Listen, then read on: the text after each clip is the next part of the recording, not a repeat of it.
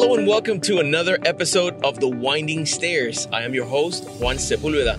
Today I have the privilege of coming to you with another installment of The Traveling Brothers. If you've listened to our program before, we've had some conversations in the past while traveling. And I want you to feel like you're on the road with us. We're on the road again. And today I have the privilege of being here with two amazing brothers. The first one, our conductor or driver, is Worshipful Brother Manny Lozada. Brother Manny, how are you doing today? We're doing very well. Thank you. This is a great opportunity to come to you from one of the winding roads of the state of Florida, which provides a perfect opportunity for us to have amazing conversations. Yeah, I look forward to it too. And today we were doing some Masonic travel, so we were spending some time doing some studying, furthering our Masonic education. And if Brother Manny Lozada was not enough, we have the best senior deacon that our lodge has at the moment. And that is Iván Becerra. How you guys doing? Thank you, brother, for this opportunity. Always excited to talk about Masonry. Perfect.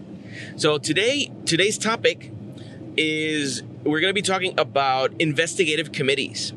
Whenever someone shows interest in Freemasonry and they are found to be somewhat of a good candidate to petition, they're handed a petition, but that petition has to take its due course. Once it gets accepted into the lodge, a few things have to happen. Among them is that it has to go through an investigative committee.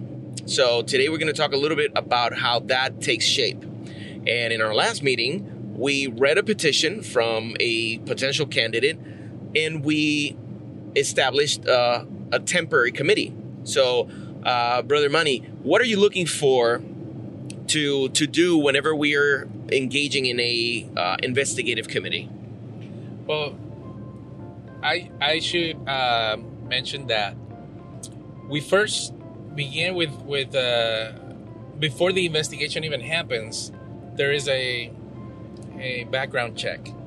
So from the get-go, by the time we are in the investigation committee process, we already know that this person doesn't have any problems with the law, which is very important. So what are we looking for initially is that the person has a stable life. If it's a person that has a family, then we kind of look for a stability in their life, that have a decent stable job. That and we talk about, and this is the most important part of the investigation, is that if the person has a significant other, we try to answer questions that the wife or girlfriend may have about our fraternity. And we also explain to them that there is a financial commitment and different things, time and financial commitments. And if they have any problems with that, we try to address those questions. Yeah, that's very important because, of course, if you were to spend time in a new organization, well, it would be a good idea if your family is supportive of it. If they have any kind of questions about the intentions of the organization, about the quality of people that are going to be engaged in that organization, then if they have any doubts of whether this is a good decision for you or not, it could present some friction that gives you problems at home and then problems in the fraternity, because perhaps you may not be able to progress as you want or enjoy your time in the organization. Well, let's first talk about the investigative committee itself, because it's a very interesting dynamic. So you, as the master of the lodge, establish a temporary committee, right? Correct. And how many people do you have to put in that committee? So it's a minimum of 2, but normally is 3. If one of them can't, then 2 is okay, but normally 3. And then what do they do What is their role specifically? Their role is to visit, go to the residence of the petitioner or the potential petitioner, and just look at those key aspects that I mentioned earlier. It's important for all of them to see and to with their own perspective to see how this brother or how this petitioner lives, and that's pretty much it. Initially, that's the role, is to, as a group of 3, to evaluate, and then they make a recommendation. I like to think about it as, for example, the lodge, not everybody gets an opportunity to spend time with this man. So they have ambassadors, in this case, that go and meet with this individual and come back with a report.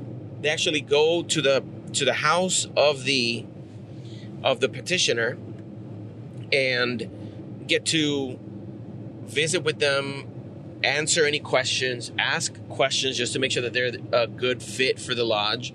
But like you said, make sure that they have a stable job, that joining an organization like ours that requires initiation fees and dues is not going to be a financial burden for them. Also, that it may give an opportunity for them to ascertain whether this individual is coming to Masonry for the right purposes. In the process of doing questions through the investigative committee, you can tell, is this a conspiracy theorist that is trying to infiltrate the fraternity in order to expose it or try to cause trouble, or is this genuinely a person that really wants to learn about Masonry and things that Masonry can provide value to them? So, Brother Ivan, have you been in an investigative committee in the past? I have. I actually participated in many investigations committee. This is volunteer, you know. You always try to volunteer as much as I can.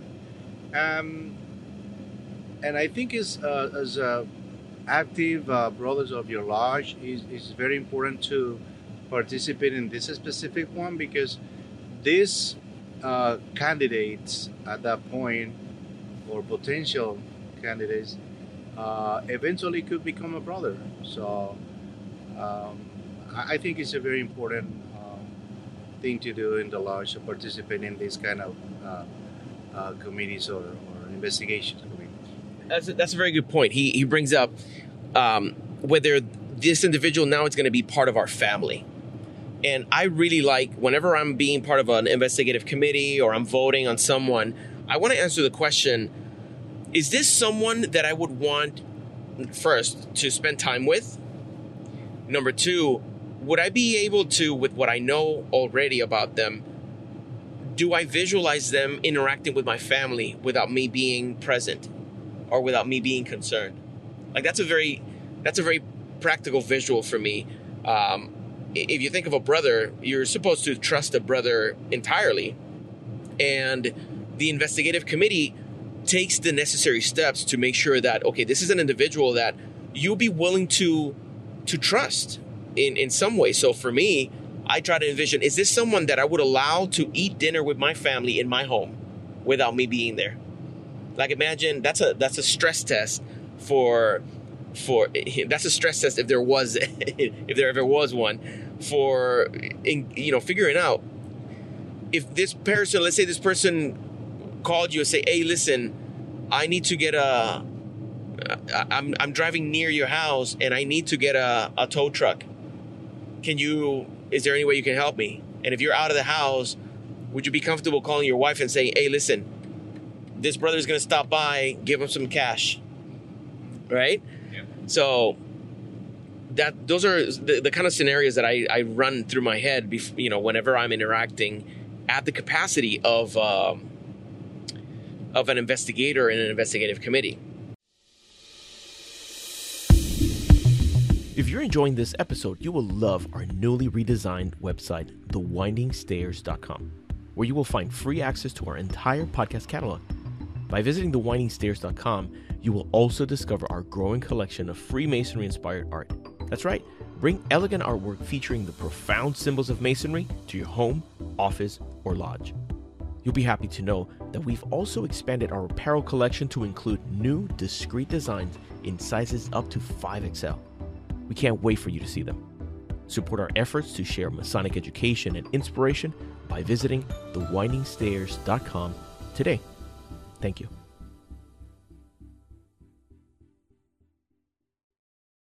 Now, I wanted to ask you, Manny, about whenever you have the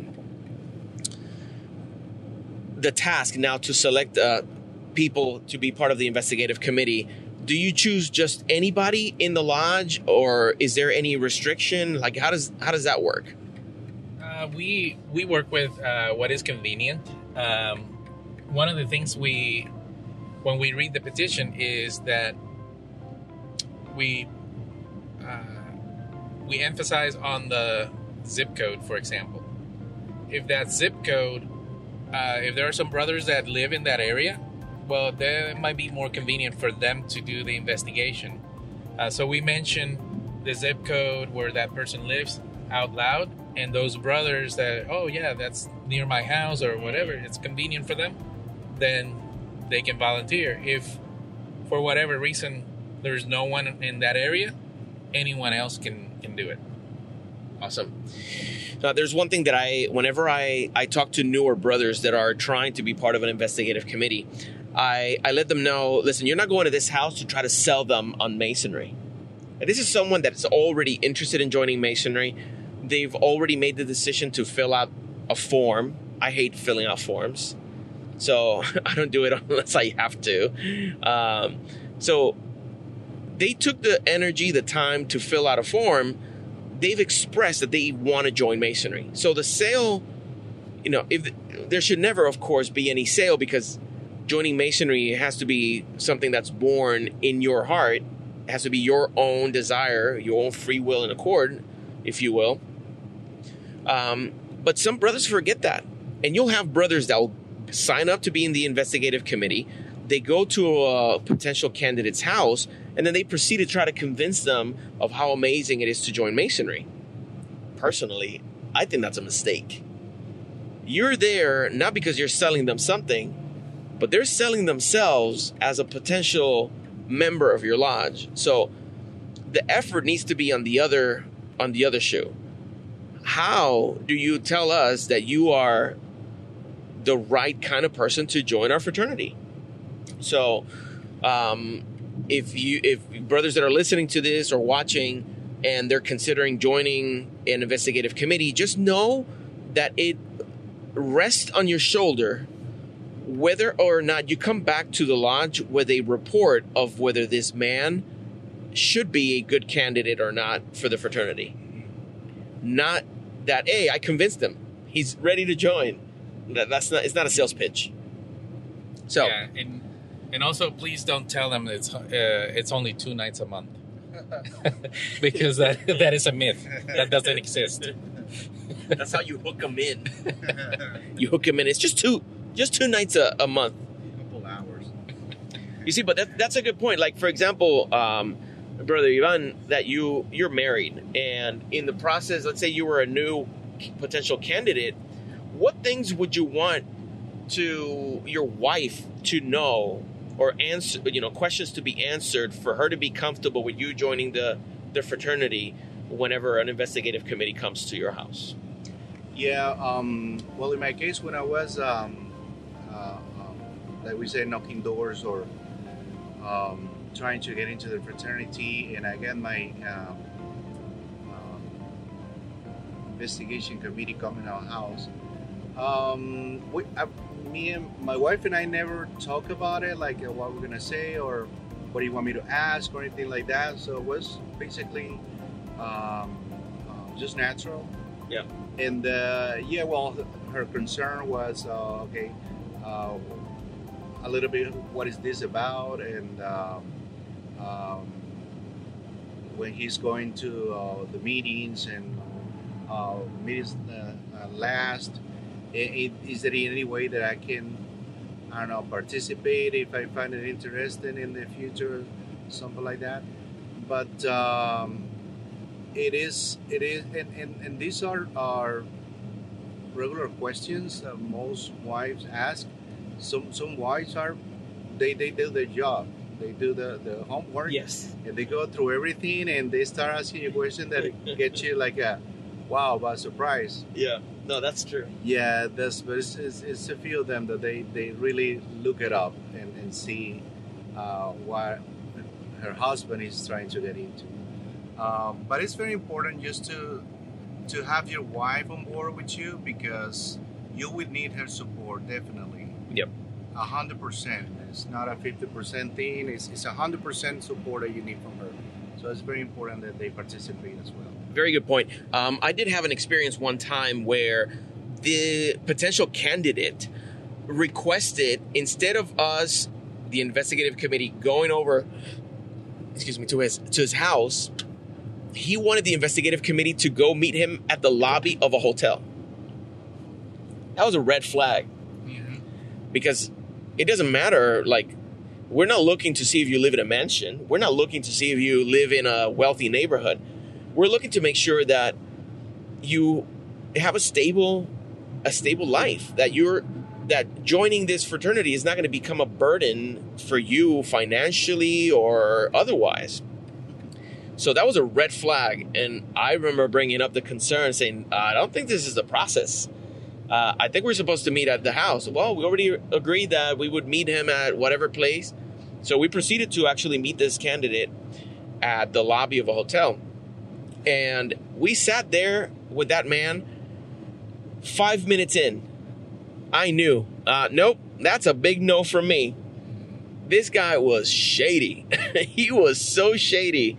And he really came across as someone who wasn't approaching the fraternity for a good reason. So at that point, of course, the investigative committee, they have to come back with a report. So they are the ones that basically tell the lodge, listen, we recommend that you accept this man, because with our interactions, we've seen that he is the kind of man that we want to have in the organization. But you can also have dissenting opinions. And I wanted to touch back with you, Ivan, about, I said it in English. Either way, It felt weird to me, though. In the case of whenever you don't all agree, there are some certain levels of pressure that you may feel. And I want to hear from you. For a brother, perhaps, if you were talking to a brother who is about to be in an investigative committee, if they don't feel comfortable, but the other members of the committee vote positively, how should they handle that? Yeah, it happened to me. It happened to me a couple times when we visit this candidate, and I don't feel like 100% to giving the acceptance, and then I talk about the other two brothers, and they say, well, I think it's okay, I don't know, it's not a big explanation, or I think it's, I think it's okay, I don't see anything wrong with it. And I think that we should be able, as an investigation committees, three brothers, to have our own mind out of this. Mm-hmm. So I've talked to this to you guys. Yeah. And I think the conclusion is that just take the decision that you feel more comfortable with. Yeah, vote your conscience. For your conscience, then that's the best. It's always going to give you the best answer. And if there is any discussion in the meeting, well, you can maybe say something about it, but don't go with that, like a peer pressure, I don't know if you call it that way, they two say yes, well, I'm gonna say no, they say yes, and then just go with the flow. No, if you feel that it's not right, maybe you're doing a favor to your lodge. Yes. I mean, yes, we need more brothers in the fraternity. It doesn't mean that we have to take everybody. Yeah. Right. So vote with your conscience will be the message. Yeah. And just be sincere in the discussion if there is any. I like that. And worshipful Manny, whenever the committee comes back with a report, what are you looking for in that report? Is that, is there anything specific that you're looking for? You're looking for a across the board enthusiasm about it being a yes? Do you delve deeper into it? How do you handle that?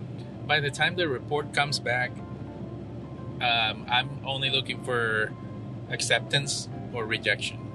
So you're trusting the committee to do their job? Yes.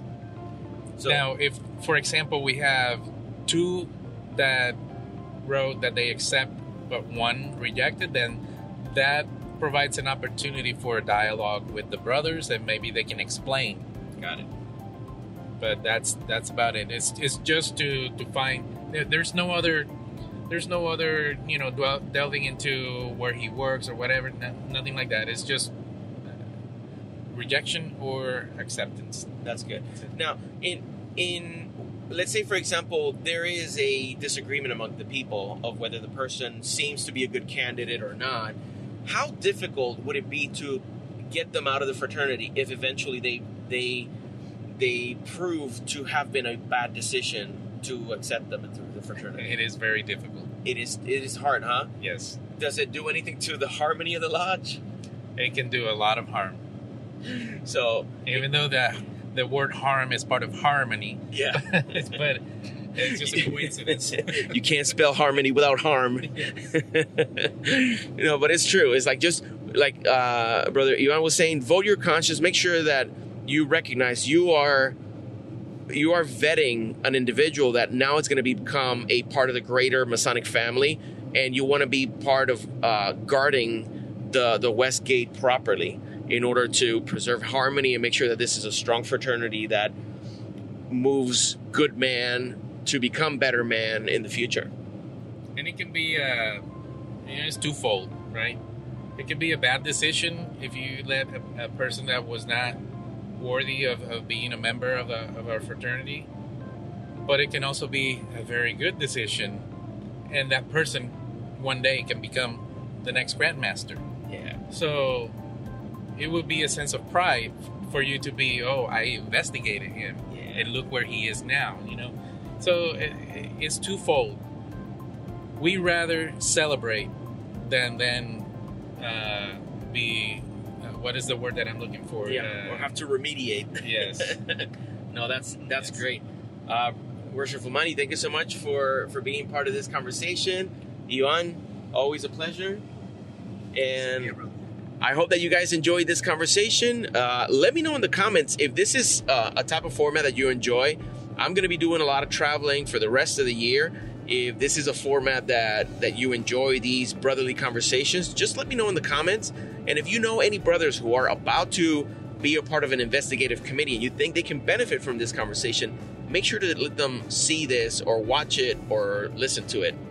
And I would love to hear how everything turns out. So as always, thank you so much for being a part of the Winding Stairs. Thank you for being here with us and listening. And until next time, may your steps be firm and your path illuminated as we continue our journey up the Winding Stairs.